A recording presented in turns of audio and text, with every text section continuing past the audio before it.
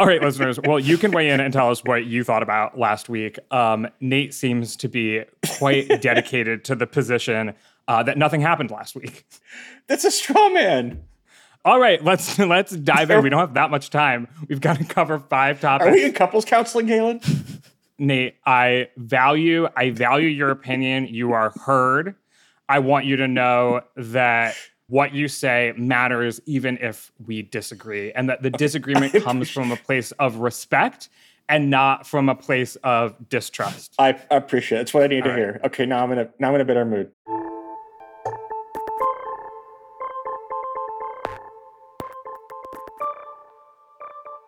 Hello and welcome to the 538 Politics Podcast. I'm Galen Druk. A lot happened while I was out last week. This seems to be a trend for some reason. Senators Joe Manchin and Chuck Schumer announced that they reached an agreement on a climate tax and healthcare bill, an outcome that seemed unlikely just weeks prior. Congress passed the CHIPS Act, adding to its now sizable list of successful bipartisan legislation. Also, a debate broke out over whether the United States is currently in a recession after second quarter annualized GDP numbers showed a 0.9% contraction. That marks 2 consecutive quarters of contraction, a common definition for recession. In addition to that, the Washington Post reported for the first time that former President Trump's actions are part of the Department of Justice's January 6th criminal investigation, and former Democratic presidential candidate Andrew Yang joined forces with 2 centrist groups to relaunch a third party that he started last year, the Forward Party. Usually, we focus on just a couple topics on Mondays, but today we're going to do things a little differently and try to do a roundup of everything that happened last week, talk about what it all says about our politics and maybe upcoming elections.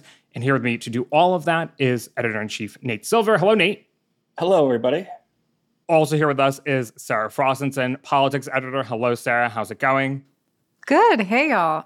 We're not going to quite dive into it all today because we have other things to talk about, but I should say that the start of August means that the primary calendar is heating up again. There are elections on Tuesday in Arizona, Missouri, Michigan, Kansas, Washington, and Tennessee. We're going to be live blogging those elections on Tuesday night, so you can tune in on the website. And then, of course, check your podcast feeds on Wednesday for a roundup of what happened. All right, let's get to today's topics.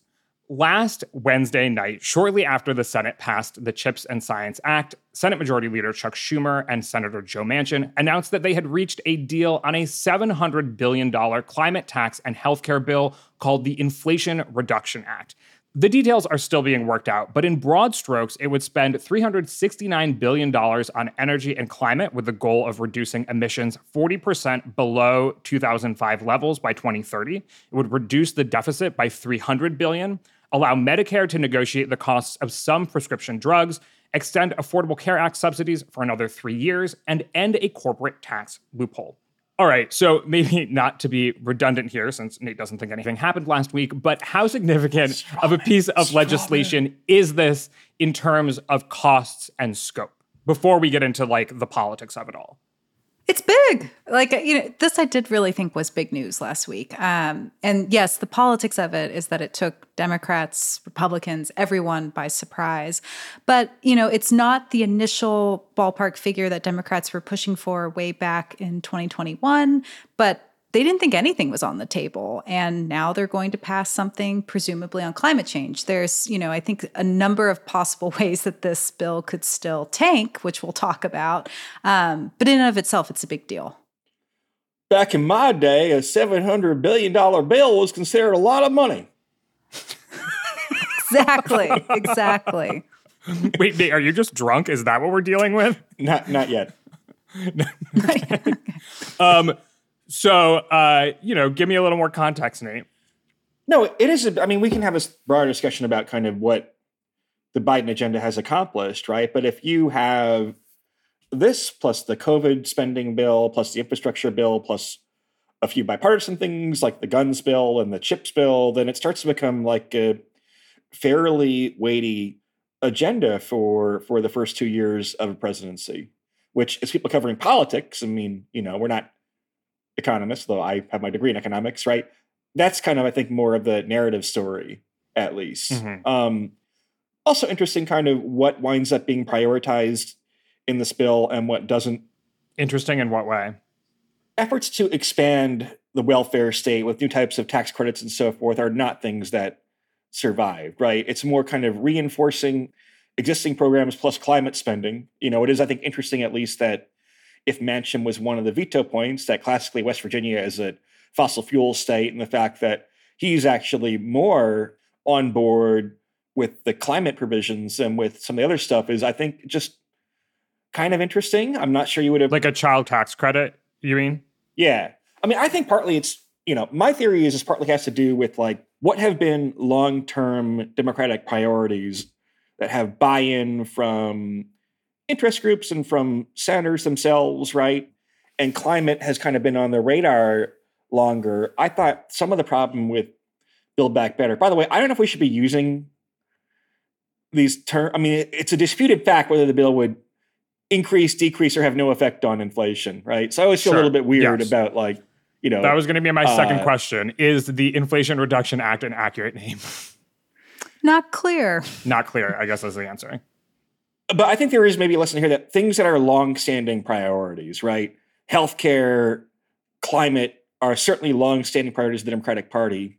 A child tax credit felt like it was not something that was discussed that much on the campaign trail in 2020. I thought one problem with Build Back Better is that Biden seemed to invent a whole bunch of social programs that maybe people liked, maybe they didn't, but that they hadn't really spent much time trying to build urgency for. I thought that was kind of a mistake. It was kind of a laundry list. And so this is like a more tidy and efficient bill in some ways. Yeah. I mean, I would add two things to Nate's point. First being that, right, climate change is something that is hugely important among Democrats. I've been really surprised to the extent to which they rate it as a top issue. You don't see that among independent voters and Republicans, but for Democrats, it's really important. I also think with this bill versus like the child tax care credit, Manchin could come from a point of leverage and negotiate more with like fossil fuel industries and get the kind of provisions in the bill itself and kind of bring home the bacon to West Virginia. And that was a big way in which this bill changed from the way it was initially written back in 2021. And just, I think there was more room to negotiate if you're someone like Manchin on this. Right. Like part of what he got was an agreement that there would be an expedited approval process for infrastructure that could carry, you know, natural gas pipelines, for example, things like that. I think is what you're talking about, Sarah, right? Right. And drilling that Biden had said was off the table is very much in this bill. So it's something where it's advancing, you know, priorities of the Biden administration, but still very much also accomplishing things that were important to Manchin. We talked a little bit about the intra-party dynamics here. When we look at the broader public, is this a popular set of proposals? I don't know if there's been enough time to take polls on this new bill. In general, I don't think polling on Build Back Better was terribly useful because like people don't know what's in it. You know, actually some of the stuff that got axed out, like the child tax credit, was not actually that popular necessarily. Nate, let me read you what I have from Gallup, and you tell me if you think we know the issue polling is complicated.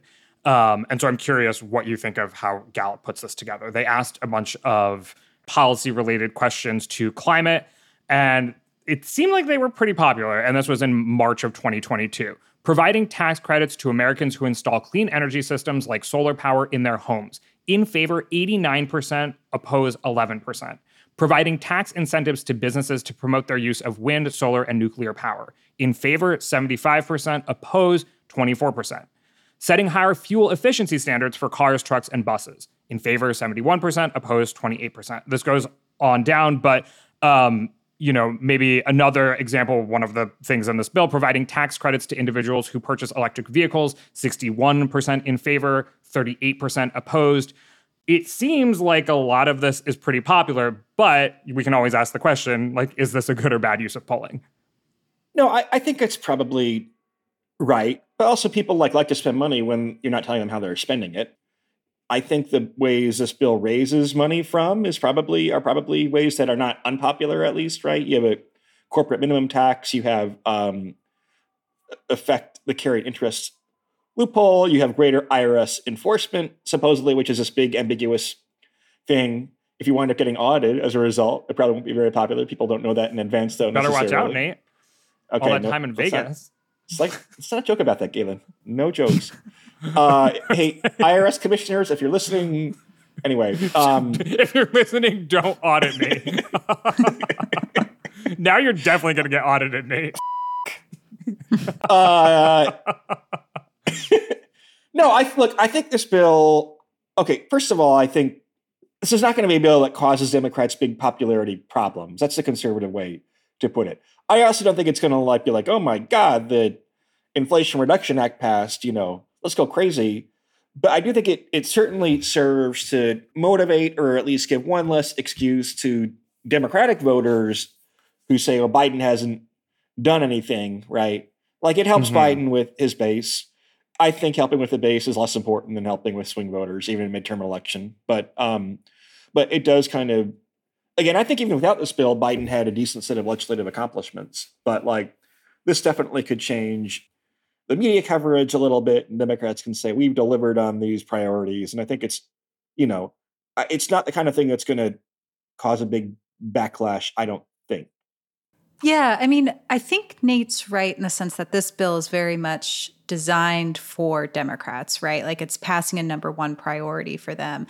I'm a little less sure about the backlash, just in the sense Pew had this poll from May and it was asking Americans, do you approve of how the Biden administration is handling climate policies? And 82% of Republicans said no. So, I mean, depending on where the conversation goes on inflation and the economy, I do think there could be an argument that, hey, why are Democrats prioritizing this when real Americans are hurting? But that backlash probably happens without this bill. So it's probably, right to be a little skeptical of it. But it is a flex for Democrats and not necessarily for other Americans. And maybe that's not the best politics strategy right now. Don't know. Although Manchin has sort of done a lot in the way of trying to reframe what started as Build Back Better to be something about lowering energy costs, right? He's saying this is an all of the above approach. It does include provisions to streamline the, extraction and use of natural gas, et cetera, in addition to all of the other things it does with renewable energy. Is that the kind of thing that people buy? Do people look at Joe Manchin and say, oh yeah, he seems like a pretty moderate guy, and it seems like he's the one presenting this or proposing this. He's said himself, this isn't a Democratic plan, this isn't a Republican plan, this is an American plan. Does that framing change how people view it at all, even though this is ultimately in large part a big Democratic liberal priority, addressing climate change? I mean, the standard Republican lines will be this is a partisan bill, spends more and more money at the time when we have high inflation. We need to reduce the deficit. All this bill says that we'll do some deficit reduction. I don't think it's a super easy to attack bill apart from the generic, we're spending this money in a time of high inflation, right? Even though it's raising revenue. So I think it's probably designed pretty well to avoid some of those criticisms. I also think it's not one of the top 5 things that the average voter will be thinking about in November. It's party people, Democratic Party people are going to be thinking about this. Yes. And it will reduce some of the wagons circling from the left, for example. Manchin is one of those senators who does better, arguably, with Republicans in his state than Democrats, right? And so I think, though, we already saw, this was one from Morning Consult data that came out last week, that there was a dip in his approval rating from Republicans. I assume that this further kind of tarnishes his image with them. It certainly angered Senate Republicans. I don't think the way he spins it is going to win over anyone other than maybe Democrats who don't like Manchin all that much to begin with. Why did he... I think this is being presented as, oh, Manchin flipped or he changed his mind or whatever. There's another way you can look at this, which is it was a fake out when Manchin said, oh, it's off the table. If you've been paying attention to how this has all gone down, Senate Minority Leader Mitch McConnell said that Republicans would not support the CHIPS Act if Democrats tried to pursue a go-it-alone reconciliation bill on these kinds of priorities. Manchin said, yeah, doesn't seem like we're going to reach an agreement. I'm worried about inflation. They passed the CHIPS Act later in the day. Oh, wait, we have an agreement on, Inflation Reduction Act, Build Back Better, whatever. What was all of this? So Manchin has an incentive to make it seem like he's driving a hard bargain. And maybe he also isn't driving a hard bargain, right? But like Joe Biden and Democrats are extremely unpopular in his state. He also doesn't want to be accused of being like a do nothing senator, I guess. But like he has all the leverage and he has incentive. Like when some left wing Democrat goes on TV or on Twitter and criticizes And Joe just like Manchin, F Joe Manchin, he's like, yeah, keep saying it's that. like, yeah, that's helping me in West Virginia, right? That's awesome. And so you can argue that like he kind of like consciously or not play this process out in a way that he both gets to look like a skeptic and you reduce the scope of this, but also kind of gets to be the hero at the last minute. Because the whole time, I mean, again, electorally speaking, any votes that Democrats get from West Virginia is a huge bonus. And people on the left have completely naive views, naive is putting it kindly, about what type of leverage the White House had over Manchin. Like, you got to pull a LBJ and tell him who's boss and threaten to withhold X and Y, right? It's like, yeah, but if he cares about reelection, and the most basic premise of kind of congressional psychology is that for the most part, senators mostly care about reelection, put other priorities second, then, you know, his incentive to kind of sign on with some big sweeping omnibus bill are worse than a targeted bill that you can brand maybe half-winkingly as inflation reduction, maybe not, right? Deficit reduction. So, you know, I think if you're like actually looking at like what his incentives and his leverage are, that the outcome we wound up with is fairly rational. It's rational, but I don't fully get it still, in the sense of there wasn't a thought that Manchin was going to be on board with any climate change legislation. I mean, I guess he was able to negotiate the bill, as we were saying earlier, in such a way that it did bring a lot home to West Virginia. He's not running again until 2024. You know, this probably is not going to be a huge topic of debate in 2024. I still don't fully get it, though. I guess it does put him again in the center of conversation. He was literally on all the talk shows on Sunday talking about it. You don't get it in the sense that like he didn't have to do this. He probably would have been better off electorally if he didn't. Yeah, I think so. I don't think maybe it helps with Democrats in West Virginia, but it probably angers. I don't know. Okay, so we're almost talking about this as a foregone conclusion and as if Manchin is the only sort of stumbling block here. But of course, Kyrsten Sinema, I think, is the other. We don't know whether or not she supports the bill yet. Her team has said she's looking at the text and, you know, will get back to us. Do we ultimately think that this passes? I think she is a much less rational actor than Manchin, so I have no idea. Okay. Yeah, she has been curiously silent. Manchin was talking her up on the Sunday talk shows, you know, about like, oh, Sinema's smart. She'll be thinking about this, but we haven't heard anything. The other question I have is when we were talking about like, does this actually help reduce inflation? There was, of course, like the model from the University of Pennsylvania that found, no, it actually adds to inflation until 2024. Manchin and Democrats have disputed that because it's an investment in the economy. But I am curious whether the CBO, so the Congressional Budget Office's markup of the bill, is going to rattle people like Manchin or Sinema if it has been found to negatively affect inflation in some way. You know, he reportedly did his homework and talking with Larry Summers, who was one of the economists who predicted the inflation situation we'd currently be in. But it does seem as if this could contribute a little. I mean, you just don't know where some of the media coverage on this is going to go and if that backfires for Democrats. Yeah, I think the Summers argument, too, is that the tax enforcement provisions will bring in more revenue than a sensible price tag shows. That seems like the kind of thing that the CBO would not want to make a lot of guesses about, right? That's very assumption-driven.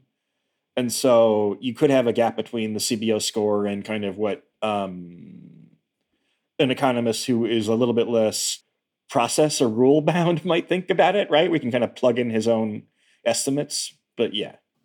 All right. So I think only time will tell, and we'll continue covering the process of the debate over this bill as it happens. But I want to move on to a topic that, Nate, you brought up a little bit at the start, but that this legislation and the CHIPS Act passing sort of puts a focus on, which is how much legislating Congress is actually doing. And it seems as though it's contrary to popular perception and what one might expect in the summer of an election year.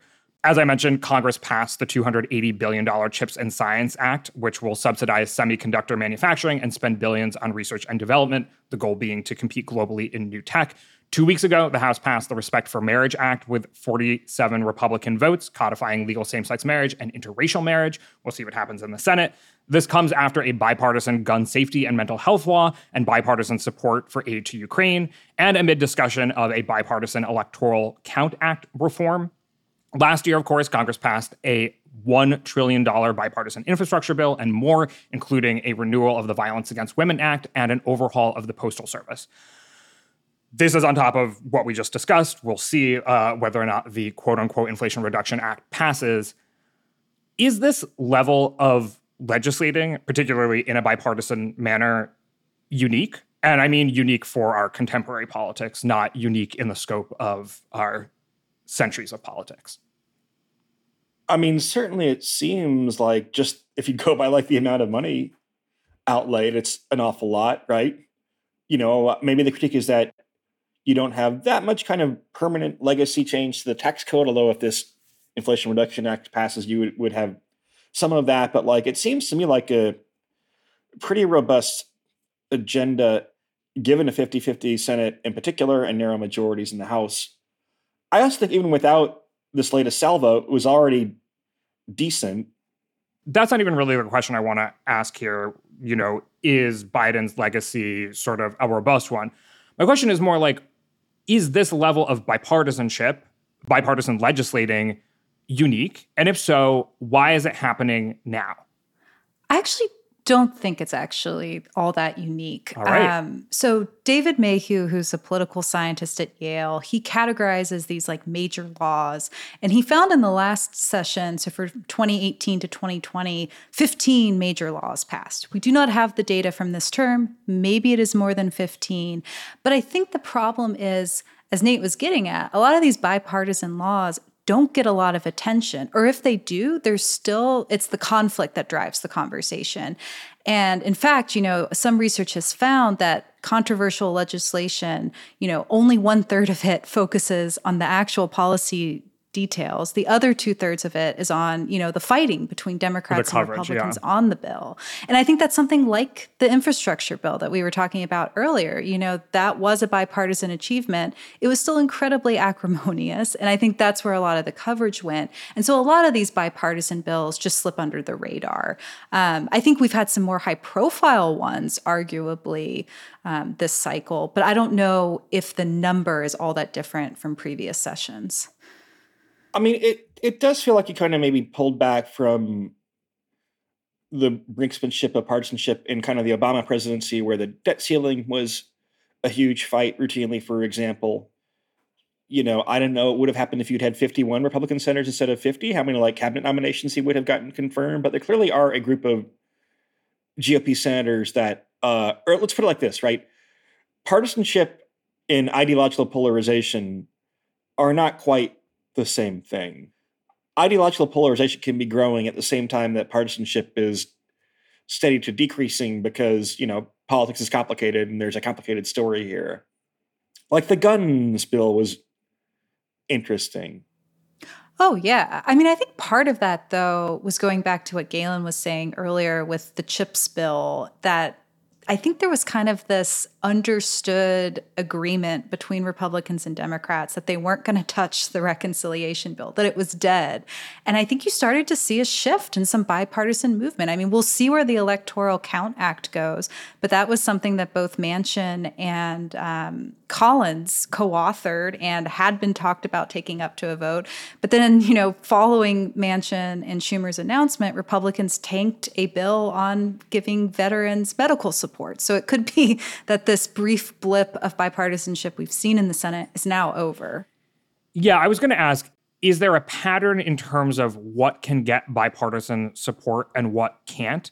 Because, there are certain things that seem, this makes sense. Like the CHIPS Act truly was like bipartisan in the sense that it was the brainchild of both Republicans and Democrats and largely focused on competing with China, which is one of the most broadly popular things you can do when you ask Americans sort of their overall preferences. Both Democrats and Republicans and independents view China as a threat.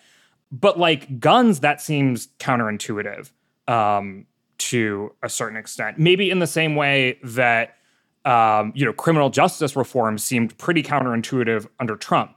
So are there any patterns just in terms of what Democrats and Republicans are willing to work together on and when? I mean, I think there's two categories, right? One is on issues that aren't particularly polarized, like semiconductor manufacturing. Mm-hmm. And the second is on issues that are polarized, but where the status quo maybe doesn't reflect where the center of the electorate is at. So like the guns bill, I mean, gun control advocates would say it does kind of the minimum, or I don't know if it takes for that negative, right? It's not doing things that would have like major effects. It's stuff around the margin, and all that stuff is kind of fairly popular. And so Republicans may figure that like to say we're able to do a little bit on gun reform kind of puts the issue to bed, and that's an issue that was benefiting Democrats. I think if there is codification of gay marriage, it would be similar, right? They would be saying, we do not want to be fighting ground on this issue anymore. Yes, it may annoy some people in our base, and there are renewed strains of homophobia, frankly, in the GOP right now, if they ever went away. But we're more damaged by giving Democrats a reason to turn out, right? And to say we must elect more Democratic senators to protect gay marriage, right? Taking an issue off the table could be valuable. I mean, they're not doing this out of like the benevolence of their hearts, right? It's that they think that they minimize electoral damage by giving some, like, not that codifying gay marriage and interracial marriage for that matter in this bill would be trivial, but it's more than crumbs, but you're conceding some ground in the sake of winning the broader war.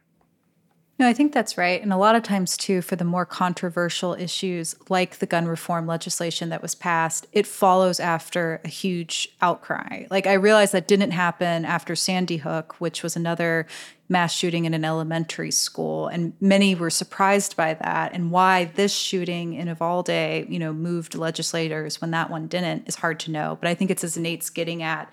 It's just the political calculus looks as if, well, we have to do something on this. And you notice in the more controversial types of bills, it really is a compromise where Republicans don't fully get what they want and Democrats don't really get what they want. Yeah. All right. Well, we're going to see where the legislative agenda goes over the next couple months. There's also going to be a lame duck session, which should be interesting. So we're not done talking about actual legislation, but we are going to move on to more electoral politics type stuff, with our first question being whether or not we are in a recession. Today's podcast is brought to you by Shopify. Ready to make the smartest choice for your business? Say hello to Shopify, the global commerce platform that makes selling a breeze. Whether you're starting your online shop, opening your first physical store, or hitting 1 million orders, Shopify is your growth partner. Sell everywhere with Shopify's all-in-one e-commerce platform and in-person POS system. Turn browsers into buyers with Shopify's best converting checkout, 36% better than other platforms. Effortlessly sell more with Shopify Magic, your AI-powered all-star. Did you know Shopify powers 10% of all e-commerce in the US and supports global brands like Allbirds, Rothy's, and Brooklinen. Join millions of successful entrepreneurs across 175 countries, backed by Shopify's extensive support and help resources. Because businesses that grow, grow with Shopify. Start your success story today. Sign up for a $1 per month trial period at shopify.com/538. That's the numbers, not the letters. Shopify.com/538. Hey, I'm Andy Mitchell, a New York Times bestselling author. And I'm Sabrina Kohlberg, a morning television producer. We're moms of toddlers and best friends of 20 years. And we both love to talk about being parents, yes, but also pop culture. So we're combining our two interests by talking to celebrities, writers, and fellow scholars of TV and movies. Cinema, really. About what we all can learn from the fictional moms we love to watch. From ABC Audio and Good Morning America, Pop Culture Moms is out now wherever you listen to podcasts. Last week, the Commerce Department released second quarter GDP numbers showing that the American economy contracted by an annualized 0.9%. That is the second quarter of GDP contraction after the economy shrank 1.6% annualized in the first 3 months of the year. 2 consecutive quarters of contraction is a common definition of a recession, although officially recessions are declared by the National Bureau of Economic Research, which can take months to declare. And by the time that happens, the recession is sometimes already over. Other factors that we generally associate with recessions, like high levels of unemployment or bankruptcies, have not yet taken shape. And more than anything, this has all just sort of sparked a political debate over whether we are actually in a recession. Nate, do you think that we should define our current economy as in a recession, regardless of whether you think it's important or politically or not? I don't. Because I believe in the idea that you want to look at a consensus of indicators and not any one indicator. And I think the consensus of indicators, the labor market in particular, don't necessarily point toward below zero growth in the economy. I would rather that this also not be determined by a committee, right? I think if you're in the NBER, so before I talk to the IRS, I'm talking to you on the NBER, right? If you're on the national, what the NBER stand for? Hold on. National Bureau of Economic Research. If you're on the National Bureau of Economic Research, I think you should set up an objective set of criteria. It can be as simple or as complicated as you want to define a recession and then disband yourself. I don't like the fact that they're kind of at the margin, even though I trust. Oh, now I'm going to get myself in a lot of trouble. I trust academic economist experts to be nonpartisan more than other groups of experts. This is a whole other conversation, right? But I do think when you have decisions that are politically fraught, expert panels have strengths and weaknesses and but maybe if you look at here are the 5 or 6 economic indicators that NBER looks at, right? You create an index. I mean, we actually kind of do this for the 538 general election model, presidential election model. We create an economic index. So maybe when that index is below 1 standard deviation, it should be a recession or something, right? Nate, you should write a paper. Maybe. No, but the other issues, so I guess I actually do have some kind of expertise in this, right? The other thing about that index that we build is that it's based on economic variables that update monthly or more frequently, right? To me, it's kind of useless. By the way, the fact that a recession has not been declared yet does not mean that we're not in a recession. It may very well be that in 3 months, 6 months, a year, the NBER will look back and say, oops, actually, we were in a recession back then after all, right? So I think it's kind of useless to not be able to declare in real time, based on the information we have available in real time, whether we're in a recession or not. And then you can go back and revise maybe, right? But I think there should be some robust indicator because GDP is A, it's lagging, B, it's quarterly, C, there are all types of adjustments such as inventory, right? That can cause it to deviate from other indicators of economic well-being, right? I would love to have a contemporary measure of is the economy growing or shrinking? And maybe that measure is shrinking by X amount over X period of time. There's a big enough gap in output, then we say it's a recession. Okay, so in conclusion, you don't think we're in recession, but you also think the way that we judge it is bad. Sarah, what do you think? It's interesting, the monthly indicators, more of a holistic index, that all makes sense. I do think it's a little beside the point. We're debating the semantics of are we in a recession or not. It's all political in the sense that it allows Biden Democrats to say, no, the economy is strong. Look at the jobs numbers. And then Republicans to say, oh, no, it's spiraling. Things have never been worse.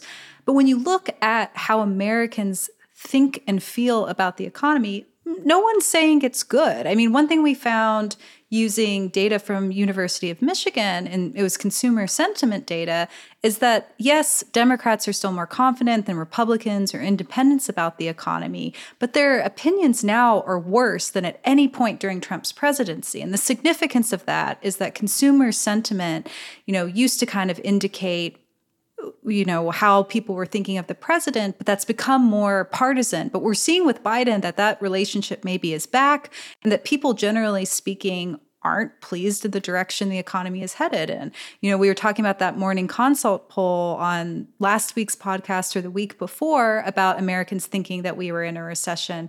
It just feels like we debate the semantics of it a lot. The metric is not good. And we're not listening enough to people just saying, yeah, things are pretty bad right now. Right. So to give a little roundup of the data, the Morning Consult poll that we discussed before any of this GDP data came out showed that 2/3 of Americans already thought that we were in a recession regardless. 2/3 also disapprove of Biden's handling of the economy. And 1/3 of Americans say inflation is the most urgent issue for the country. That's the highest rated of a whole slew of issues. So I think, Sarah, you're arguing that definitionally it doesn't matter whether we're in a recession or not as far as politics is concerned because people think the economy is doing poorly. Neat, do you think it matters? You study a lot of different economic indicators and how they shape political views as part of putting the model together. Do you think it matters to voters whether or not we're definitionally in a recession or not? Only in the sense that it affects media coverage of the race, right? Because being at minus 0.1% versus plus 0.1% doesn't really change anything. It's a barely noticeable difference, right? There's no kind of magic threshold. So yeah, I think it matters to the extent that the media fights about it. And that's why there's a lot of infighting within the media about it, right? Where everyone kind of pretends that everyone has this solid definition of a recession in mind, where it's kind of one of those new topics that comes up. Unless you were kind of like an economics geek, you may not have had a firm opinion about it. But no, I mean, look, what's more important from a voter standpoint are visible indicators. Employment's a visible indicator, right? Prices are a visible gas indicator. Prices are, yeah. Gas and grocery prices are visible indicators. Markets that they have access to, the stock market, rent and housing markets can be impactful potentially. Do you know which, have you sort of ranked from, most influential to least influential how different aspects of the economy shape voters' behavior?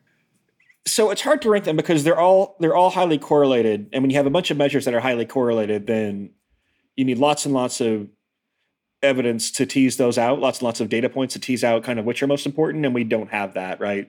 Economic cycles last for years at a time. We don't have that. I think the general view is that the single most important measure might be kind of take-home income. So if a paycheck gets larger or smaller, but take-home income adjusted for prices. Mm-hmm. So, if you are used to being able to buy X and now the same paycheck goes less far, you notice that. If you have a bigger paycheck and now you can spend more, right, then that you notice that, right? Government transfers and payouts, you notice. So that's kind of, I think the single best indicator is disposable income, real disposable income per capita. But that's more based on kind of the theory than the evidence. The evidence is kind of murky, which is precisely why you want to look at a bucket of indicators and not just one. I'm curious though, Nate. I thought, and I could be misremembering, that what you've found when you look at presidential versus midterm elections is that the economy generally matters less in a midterm. Does that just have exceptions to it, or? I mean, midterms are weird. Midterms are in part just usually a backlash to what happened 2 years ago. And, it kind of gets embedded in presidential approval. I mean, I'm someone who thinks that the effect of the economy on presidential elections is also slightly overstated, right? Okay. I think you have a lot of political scientists who, to use a technical term, overfit models, which means that you check through hundreds of model specifications, you find one that fits the past data well, and then it doesn't necessarily provide that good a prediction going forward.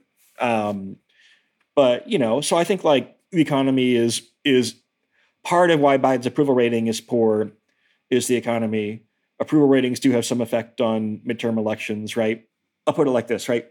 Do economic indicators add value above and beyond what polls say is kind of the question. And the answer to that is, I think they maybe add a little bit, but not a ton necessarily. By the way, you should also be forward-looking, right? It matters more what voters think about the economy in October and November when they begin casting ballots and what they do right now, right? The fact that the stock market has risen, the stock market is a leading indicator. That would indicate that by the fall, the economy might be better, potentially. There is some notion that commodity prices, like gas, will continue to decline. There are more debates over so-called core inflation, which is the more important component going forward. But if energy prices decline, then that would be at least moderately helpful for the economy and for people's take-home income. So, yeah. In conclusion, you don't think we're in a recession, but it also maybe doesn't really matter that much outside of media coverage. There are plenty of reasons that Americans are pessimistic today, but that could change. Is there anything else we should talk about in the economy segment of today's roundup before we move on to talk about third parties? Third parties. All right, we're going to talk about third parties. Last Wednesday, 3 somewhat centrist political groups announced that they are collaborating behind a new third party called Forward. And that's an effort that former Democratic presidential candidate Andrew Yang already began pursuing since he announced he was leaving the Democratic Party last fall.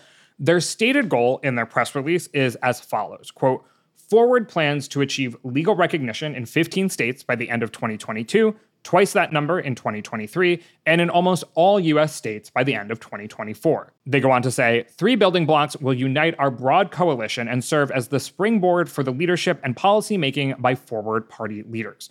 Free people, thriving communities, and a vibrant democracy. So we can get into the specifics of what those planks mean, but third parties have notoriously been unsuccessful in the U.S. Is there any reason to believe that this effort will be any different? The biggest reason to think why this time is Americans are just really, really dissatisfied with their 2 current choices. You've seen an uptick in the number of Americans identifying as independent. They don't really like either party. I think what's challenging from that, though, is there's not some great consensus around what the third party should be. And that seems to be the roadblock for third-party bids. But I'm interested. I do think, we are at a time in American history where Republicans have kind of undergone a shift in what it means to be conservative. Those who were not pro-Trump have leached the party, but don't necessarily like the Democratic Party. I think some Democrats are still very moderate and don't necessarily enjoy the shift for more left-wing policies being embraced. But yeah, will Yang's group kind of emerge as a third party? I think there are a lot of good structural reasons, particularly in the primaries, while that's very challenging. But I'm interested. My platform. What's your platform? 3 planks: cure cancer, puppy dogs for everybody, okay, that's good. and taco trucks in every corner. Those are my platform, and I hope you join my third party. What's it called, Nate? The Backward Party. Backward to a time when when there was more puppy dogs and ice cream and tacos. Okay, so now an earnest answer. Sarah was a little bit skeptical, but it seemed like you were more generous than a lot of the coverage I have seen of this third-party effort. Nate, what do you think? And again, here, I'm not asking whether a third-party, presidential candidate, whether an independent can be successful. That's a different thing that we'll get to. But an actual third party building infrastructure that competes in a regular way on ballots with the Democratic and Republican Party. Look, the plumbing is part of it, right? The plumbing of having the infrastructure for how would you actually get on the ballot if you did have a viable candidate, right? And so it's kind of like they're solving the plumbing problem, arguably. But I'm not sure that's the most important motivator for a third party. It's complicated. Certainly some of the dismissiveness on kind of left-leaning Twitter toward these groups is A, a dislike of Andrew Yang, B, a concern that this group would draw more from Democrats than Republicans, which might be true, right?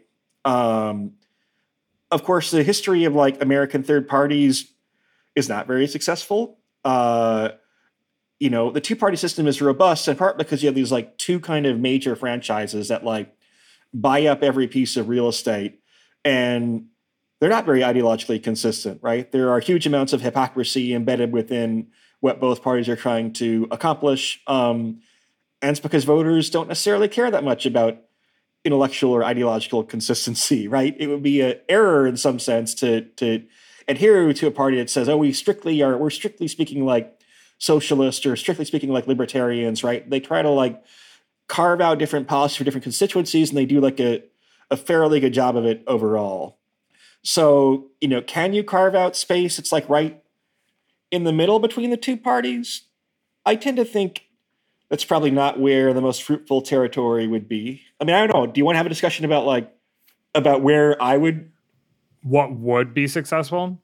Yeah, okay, go for it. Where do you think the most fertile ground is for a successful third party? So, and you should clarify: is it a party proper that has all of the infrastructure of a regular party, or if someone was running for president and wanted to win and beat the Democrat and the Republican, how they might run? And maybe the answer is the same for both, but it might not be.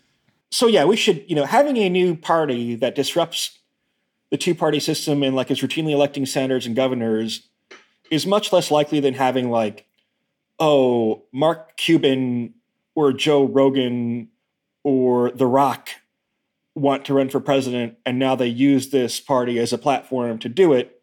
Like that's not crazy at all. I mean, you have had like Perot, you have had people like, Trump himself in some ways was not far from being this outside celebrity business person disruptor who could very easily, you can imagine, have run as an independent and not as a Republican, right? So running as a one-off for president in 2024 is maybe a different thing. I'm talking about like if you could like permanently kind of carve out a third party. I think you'd start out I think it would be kind of like populist and anti-elite and would be kind of pro-democracy reform. So it might start out with provisions like term limits. It might start out with provisions like members in Congress should not engage in stock trading. So it would criticize like Nancy Pelosi and things like that, right? It might be anti-gerrymandering. It might be pro-voting rights. So that would be kind of one set of things. I think it would also be kind of like anti-elite. So it might favor something like a wealth tax. It might be kind of anti-Silicon Valley. It might be somewhat skeptical of the U.S. participation in multinational treaty organizations and so forth, right? It might be a little skeptical of like the scientific establishment. If you look at things like the Five-Star movement in Italy, they're Eurosceptic generally, right? And so I'm trying to think of kind of what the parallel dimension is in the U.S. and maybe skepticism of the establishment, right? And that's kind of like why I mentioned Joe Rogan earlier, is he's someone who like actually is a little bit hard to map onto the traditional two-party spectrum. Someone like that, there are probably more people like that than true down-the-middle centrists, and they are less well represented in the current two-party system. Are you just saying mostly somebody who is more conservative on social issues and more liberal on economic issues? I think it sounds like you're saying don't touch the social issues. Yeah, I think you'd avoid the third rail, so to speak, of the social. How do you? That's my question. Okay, so but how do you completely avoid them? Because if you talk to normal Americans, they have perfectly, like the social issues are kind of ironically kind of what I think Americans have more centrist views on, and people who are political elites don't, right? Like to most Americans say, yeah, have abortion without any restrictions in the first 3 months, and then with various conditions like rape or health of the mother thereafter, right? Like it's actually like a pretty popular viewpoint. Gay marriage is a consensus viewpoint at this point, right? But there might also be issues. So are you saying, would this third party just support what you're saying are popular consensus views? Like, would the third party say, I support whatever the majority of Americans believe on social issues? Are you saying they wouldn't talk about them at all? It's Sanders 2016. That's what we're kind of talking about here, right? He did shift in the 2020 campaign where it was more about social issues, less about the economy. And this was a Nate story, but I thought it was really interesting. Granted, it was only 10%, but when you looked at the CES data from Harvard, there was 10% of voters who voted for Sanders in the primary who then went on to vote for Trump. So I do think there's something to this it's like populism without the racism. I'm just maybe a little skeptical that works in America. I think populism without the racism and without the socialism, right? So maybe you have you could have like a universal basic income. It's an Andrew Yang thing, right? But maybe you also say we want to reduce regulation on small businesses. I mean, so if you want to look at like, where am I triangulating this from? It's a bunch of places, right? It's a little bit of Sanders 2016, a little bit of Trump 2016, a little bit of like the 5-star movement and the Eurosceptic movement in Italy. Cinque Stelle. A little bit about... But they haven't been that successful. Of what? The 5-star movement like originally sort of took off and was like super popular. And then as soon as it got some power, everyone turned really skeptical of it. So that's one of the few advantages that a third party could have, right? Is that you don't actually have any responsibility for public policy. So on the one hand, you could kind of come out with like a anti-tech elite stance, right? Which might involve more regulation of internet content. On the other hand, you might be very pro-free speech because free speech is popular. I think you can just claim it's under attack from both sides, right? And those things might clash, but if you have no actual power, you don't actually have to implement any policies and resolve that clash. And so in some ways, like that's a luxury potentially. Wait, so like, but is this, are you envisioning a world where this third party actually gets power? Or are you just saying like, this would be a fun job for someone who wants to do it, but it's not actually going to win them the White House? I'm trying to say, if you work backward, let's stipulate that despite expectations of political scientists and et cetera, in 2028, there is either third-party presidential candidate who has succeeded or a robust, even third-party movement. What would that look like? And I'm trying to like triangulate, what things... Just super like try to combine populist impulses on both sides of the aisle. You said 2028 though. Or 2024 for that. Well, because it might take longer, right? Yeah. We're also ignoring here like maybe more fundamental parts of American democracy, which is like, Ross Perot is an example of a successful third-party candidate who won 20% of electoral votes in 1992 and didn't win a single electoral vote as a result. Like, I think you were comparing Trump to a sort of third-party candidate before. Part of the reason he was ultimately so successful was because he used one of the two major parties as the vehicle for his movement, even though he obviously campaigned against sort of rhinos and establishment Republicans. So the idea of a populist, independent third-party effort succeeding, we've already seen it happen, but most likely it will succeed by using one of the two parties as its vehicle. I'm curious what the argument is for that kind of effort succeeding using the Forward Party or whatever other there are plenty of other third parties out there already. The Green Party, the Working Families Party, the Libertarian Party. I mean, again, I think some of the low-hanging fruit, like corruption in government, right? Neither party really has much interest in reducing corruption in government and reducing the influence of special interests, of reforming the campaign finance system, right? Like you used to have Democrats talk about reforming campaign finance. Now that Democrats like raise a lot more money from the campaign finance system, they don't talk about that as much, right? So like talk about the things that truly are uncomfortable for the two parties, right? Like I don't know why people aren't talking more about like completely unacceptable for members of Congress to be trading stocks at all, right? Like that's a populist thing that like you could gain a lot of traction on. A little wonky and esoteric, right? Yeah, I'm skeptical. Again, I come back to the same question: is like, are you describing like a good job for someone who wants to take it, or are you describing a world where this party gains real power in Washington? So, I mean, part of Trump's rise in 2016 was he was charismatic. I mean, I think part of the problem with this third party is Andrew Yang's track record's not so good so far. He didn't advance in the 2020 Democratic primary. There was a lot of hype around him running for mayor in New York. That didn't pan out. And now it's like going to start a third party, kind of, the CNN analyst gig not paying off that much. With the right candidate and the right kind of FU Democrats, FU Republicans, that could shake up our system. I think our politics are at an all-time low. Like, distrust in institutions is so high right now. But is Yang's party the right vehicle? Probably not. Yeah. Actually, to your point, I saw one of the many takes online around this, third party bid, the Forward Party, was saying that it's attempting to be sort of broadly appealing to moderate voters, but that historically independent style candidates, your Ross Perot style candidate, even maybe the Trump playbook, obviously he's a Republican, but he kind of took the party hostage in a way, aren't just super moderate, don't place themselves between the two parties, maybe as you were arguing, but find an issue that is super popular that they just beat to death. And they stay on message and they're super, Ross Perot, it was the deficit, right? He was purchasing 30 minutes of airtime on television to take an alligator claw and a whiteboard or whatever and talk about the deficit to people and explain why the deficit is the root of everyone's problems and use the deficit to condemn both Republicans and Democrats. And he wasn't just taking the quote unquote moderate view on the deficit. He was taking maybe even an extreme view, but just making it sort of wedging it in such a way that he could use it to condemn both parties. It could be the deficit, right? So look at issues where there is a consensus among technocratic elites and then do the opposite, right?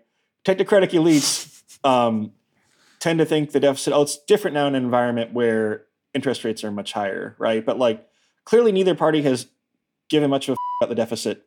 And until recently, these technocratic elites don't care about the deficit that much. So therefore, maybe that would be a good issue, potentially. If you're talking about true populism, I don't know, right? But no, it could be something like that. But I think it's more likely that it's kind of the force of personality, right? Maybe you need I don't know what work is going on in the background, but you don't want some technocratic leader. You need a charismatic leader that probably already has some built-in populist appeal and becomes a kind of unlikely. Wait, can you be a charismatic technocrat? Wasn't that kind of like Obama? So get Obama to run he's not eligible to become president again, though, I don't think. I don't think he ran as a technocrat either. He governed that way, Anyhow. Fair. We have to move on. We have one topic to still get to. How do we want to end this? Are we going to say that this is a good use of a third party or a bad use of a third party? You have a party trying to get on the ballot, and that could be meaningful, but it's the least important step. Yeah. Their platform is vague, kind of sucks. Free people, thriving communities, a vibrant democracy. Okay, pick an issue like we were just talking about that's going to really energize people. Get somebody charismatic, and then we'll see. All right. Let's wrap up by talking about the politics of former President Trump's legal liability. Last Tuesday, the Washington Post reported and the New York Times confirmed that the Department of Justice is investigating former President Trump's actions as part of its January 6th criminal investigation.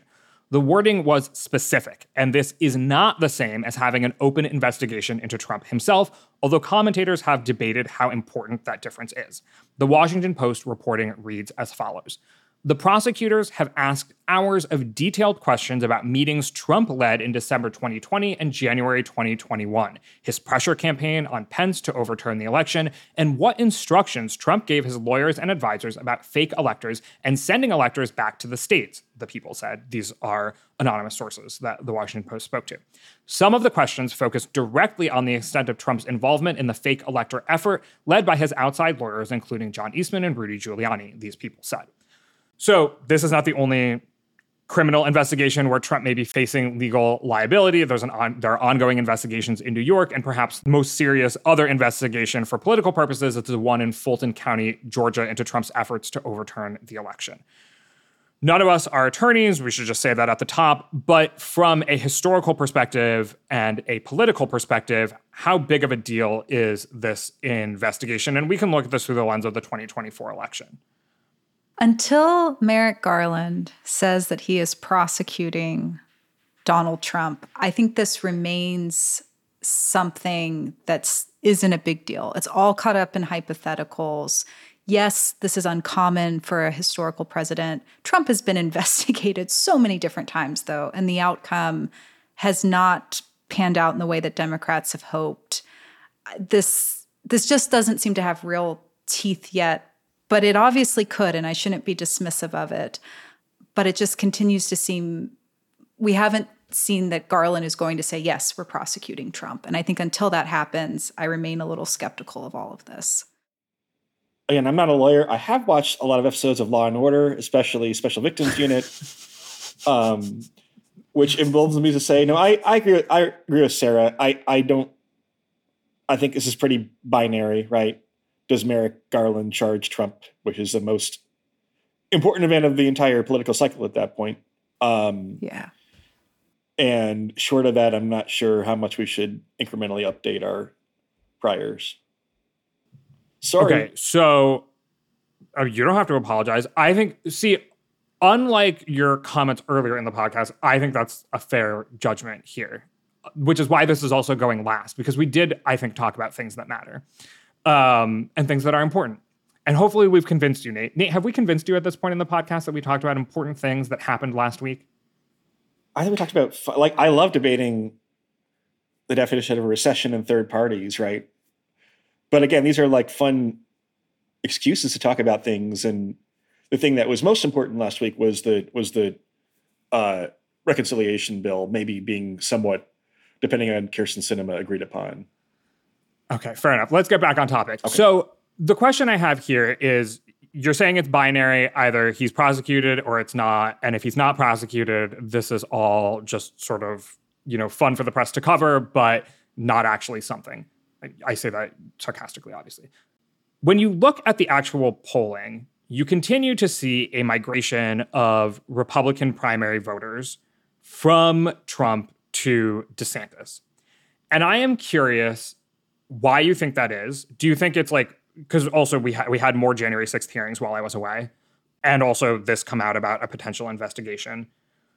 Do you think there's a general sense in the water that Trump is facing some liability that is unattractive for the Republican Party, and that is affecting politics regardless of whether or not a sort of prosecution ever happens? I think if you cornered Republican elites and gave them truth serum, or I don't know what they drink, Woodford Reserve or something, right? I think they would tell you, and we can discuss how we define elites. I think they would tell you that they think DeSantis is both more likely to be elected and will more reliably implement the things they want because he's more competent and reliable and skilled. And so therefore, they have a pretty strong incentive. I mean, if you look at Fox News, Trump has kind of somewhat disappeared from Fox News. DeSantis is on there a lot, right? They haven't covered the January 6 hearings, but they're kind of at least dipping their toes in the water of They have. Okay. I mean, not to the extent that other networks have, Fair or enough. other cable news channels have, but yeah. The Wall Street Journal editorial board, places like that are kind of showing their hand a little bit in that they would prefer DeSantis to Trump. I mean, the other thing to keep in mind is that in 2016, the story wasn't that these institutions were pro-Trump. They were kind of ambivalent, and they didn't rally behind another candidate, right? There wasn't a lot of love for Jeb Bush. Marco Rubio couldn't kind of close the sale, right? Ted Cruz was roundly disliked in some quarters. The fact that there's one alternative to Trump and that people kind of know what happened last time, right? I think it's probably somewhat bad news for him. Combined with the fact that voters like to move on. They're pretty sick and tired of litigating the past, right? DeSantis is a new chapter, even to rank and file voters. I mean, again, Trump has this weird thing where on the one hand, he can deny falsely that he lost the election. He is not president though, right? So if you got, let's say you're in the crazy conspiracy tinfoil hat land, right? How are you electable if even if the election was stolen from you, again, in tinfoil hat land, you're still not in the White House? It doesn't necessarily show that you have an effective plan, right? And so I think that could be a problem for him potentially. So what you've just said about Republican elites, quote unquote, if you give them truth serum. I think what you said initially about like Ron DeSantis being an effective leader, I don't even think you'd have to give them truth serum. But like, does that have anything to do with the January 6th hearings, the Department of Justice January 6th investigation, the Fulton County, Georgia investigation? Like, is all of this true regardless of that? Or are the two things related? I mean, you have a bunch of individual actors who collectively act as a group, right? I think there probably are some Republicans who are truly appalled by January 6th. I think not very many, right? I think you have more Republicans who are tired of the Trump show and all that entails, right? You know, maybe you have some who are concerned about Trump's tendency to dig in and relitigate personal grievances when you might have a Biden or a Harris or a TBD Democratic nominee in 2024 who has lots of problems on their own, right? Like making an election about Trump is a way for the Democrat to win, even if conditions are not very favorable for the Democratic Party, right? And so they're not like mutually exclusive answers, I don't think. Okay. Sarah, my question to you is, you sort of described this as it's not a big deal until it's a big deal, which is if a prosecution actually happens. To like play dumb, or maybe just to play ignorant to sort of tease out why it matters, like, okay, then what? So, if he's running for president and the Department of Justice is investigating him or prosecuting him, why is this such a big deal? How does that change things? Oh, well, we haven't had someone running for president under investigation from the Department of Justice, right? Like that would be unprecedented. And it would be highly political. And I think that's part of the reason why someone like Garland hasn't stepped into the fray. I mean, the other thing I think that's interesting about this is when you look at polls of how Americans are reacting to the January 6th hearings, you're not really seeing those top line numbers budge. Yes, about 50% say he should be charged for crimes. This was in a recent Marist poll. And only 28% think he will actually face prosecution. And I think that's in part because we saw in the first impeachment trial that support for impeaching Trump was split. We saw in the second impeachment trial that support for removing him from office was split. We haven't seen what we saw in the Watergate era, which was that Americans were, kind of split in the beginning. Republicans weren't necessarily calling for Nixon to resign, but then there was a shift and public opinion moved into 60% and more, and he ends up resigning from office. We haven't seen that. There was the turning point on January 6th, but then they went back into the Capitol and, some senators still decided to oppose certification of the results. And I think we just haven't seen Republican legislators turn from Trump. But I think to your point and what you and Nate were talking about, that doesn't mean that he is this, all-powerful figure who can't be challenged. And I think we are starting to see cracks, but it's still his party. And to some extent, if there is a criminal prosecution, particularly if he's running for president, that's a hell of a campaign slogan for him to take on the government. Look, they don't want me to be your president. Does that help Trump? I mean, maybe. Nate? I mean, if he were prosecuted, I guess I think it would help him in the primary. I don't know exactly. Whoa. I don't know. We're talking primary. Yeah. But I'm not sure not the that, general, presumably. I don't know. I mean, it's rare I say this. I'm not sure this is the type of question that there's so much uncertainty that, like, I'm not sure that Merrick Garland should be concerned about the electoral knockoff implications of all of this, right? I mean, yeah, sure. You would hope he wouldn't be. No, I think the harder question is, and it's been the same issue with the Mueller investigation, with everything with the Ukraine scandal, is how can you connect Trump directly to what he is accused of doing and in his direct orbit? And does what we hear in a political context, which is the January 6th hearing, work in the court of law? And that's just very different and hard. As you said, we're not lawyers, but there's so many complications there that I don't think we fully appreciate, and explains some of the hesitancy, I think, to take this up. All right. Any parting thoughts? This was a long podcast, Galen. This was a long podcast. We're making up for last week.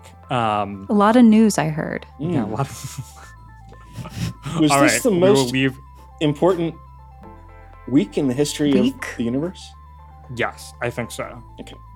Catch next week's podcast where we rank Even in more. order from first to last the most important weeks in the universe. Big Bang. Starting with Big Bang number Big one. Bang. Last week, number 2. Big Bang 2. All right. Thank you, Nate and Sarah. I appreciate you sticking around for such a long podcast today. Thank you, Galen. Thank you, Galen. My name is Galen Druk. Tony Chow is not in the virtual control room. He is on parental leave, so congratulations, Tony, on your new little one. Sophia Leibowitz is in the control room. Chadwick Matlin is our editorial director, and Emily Vanesky is our intern.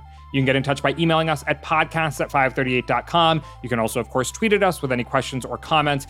If you're a fan of the show, leave us a rating or review in the Apple Podcast Store or tell someone about us.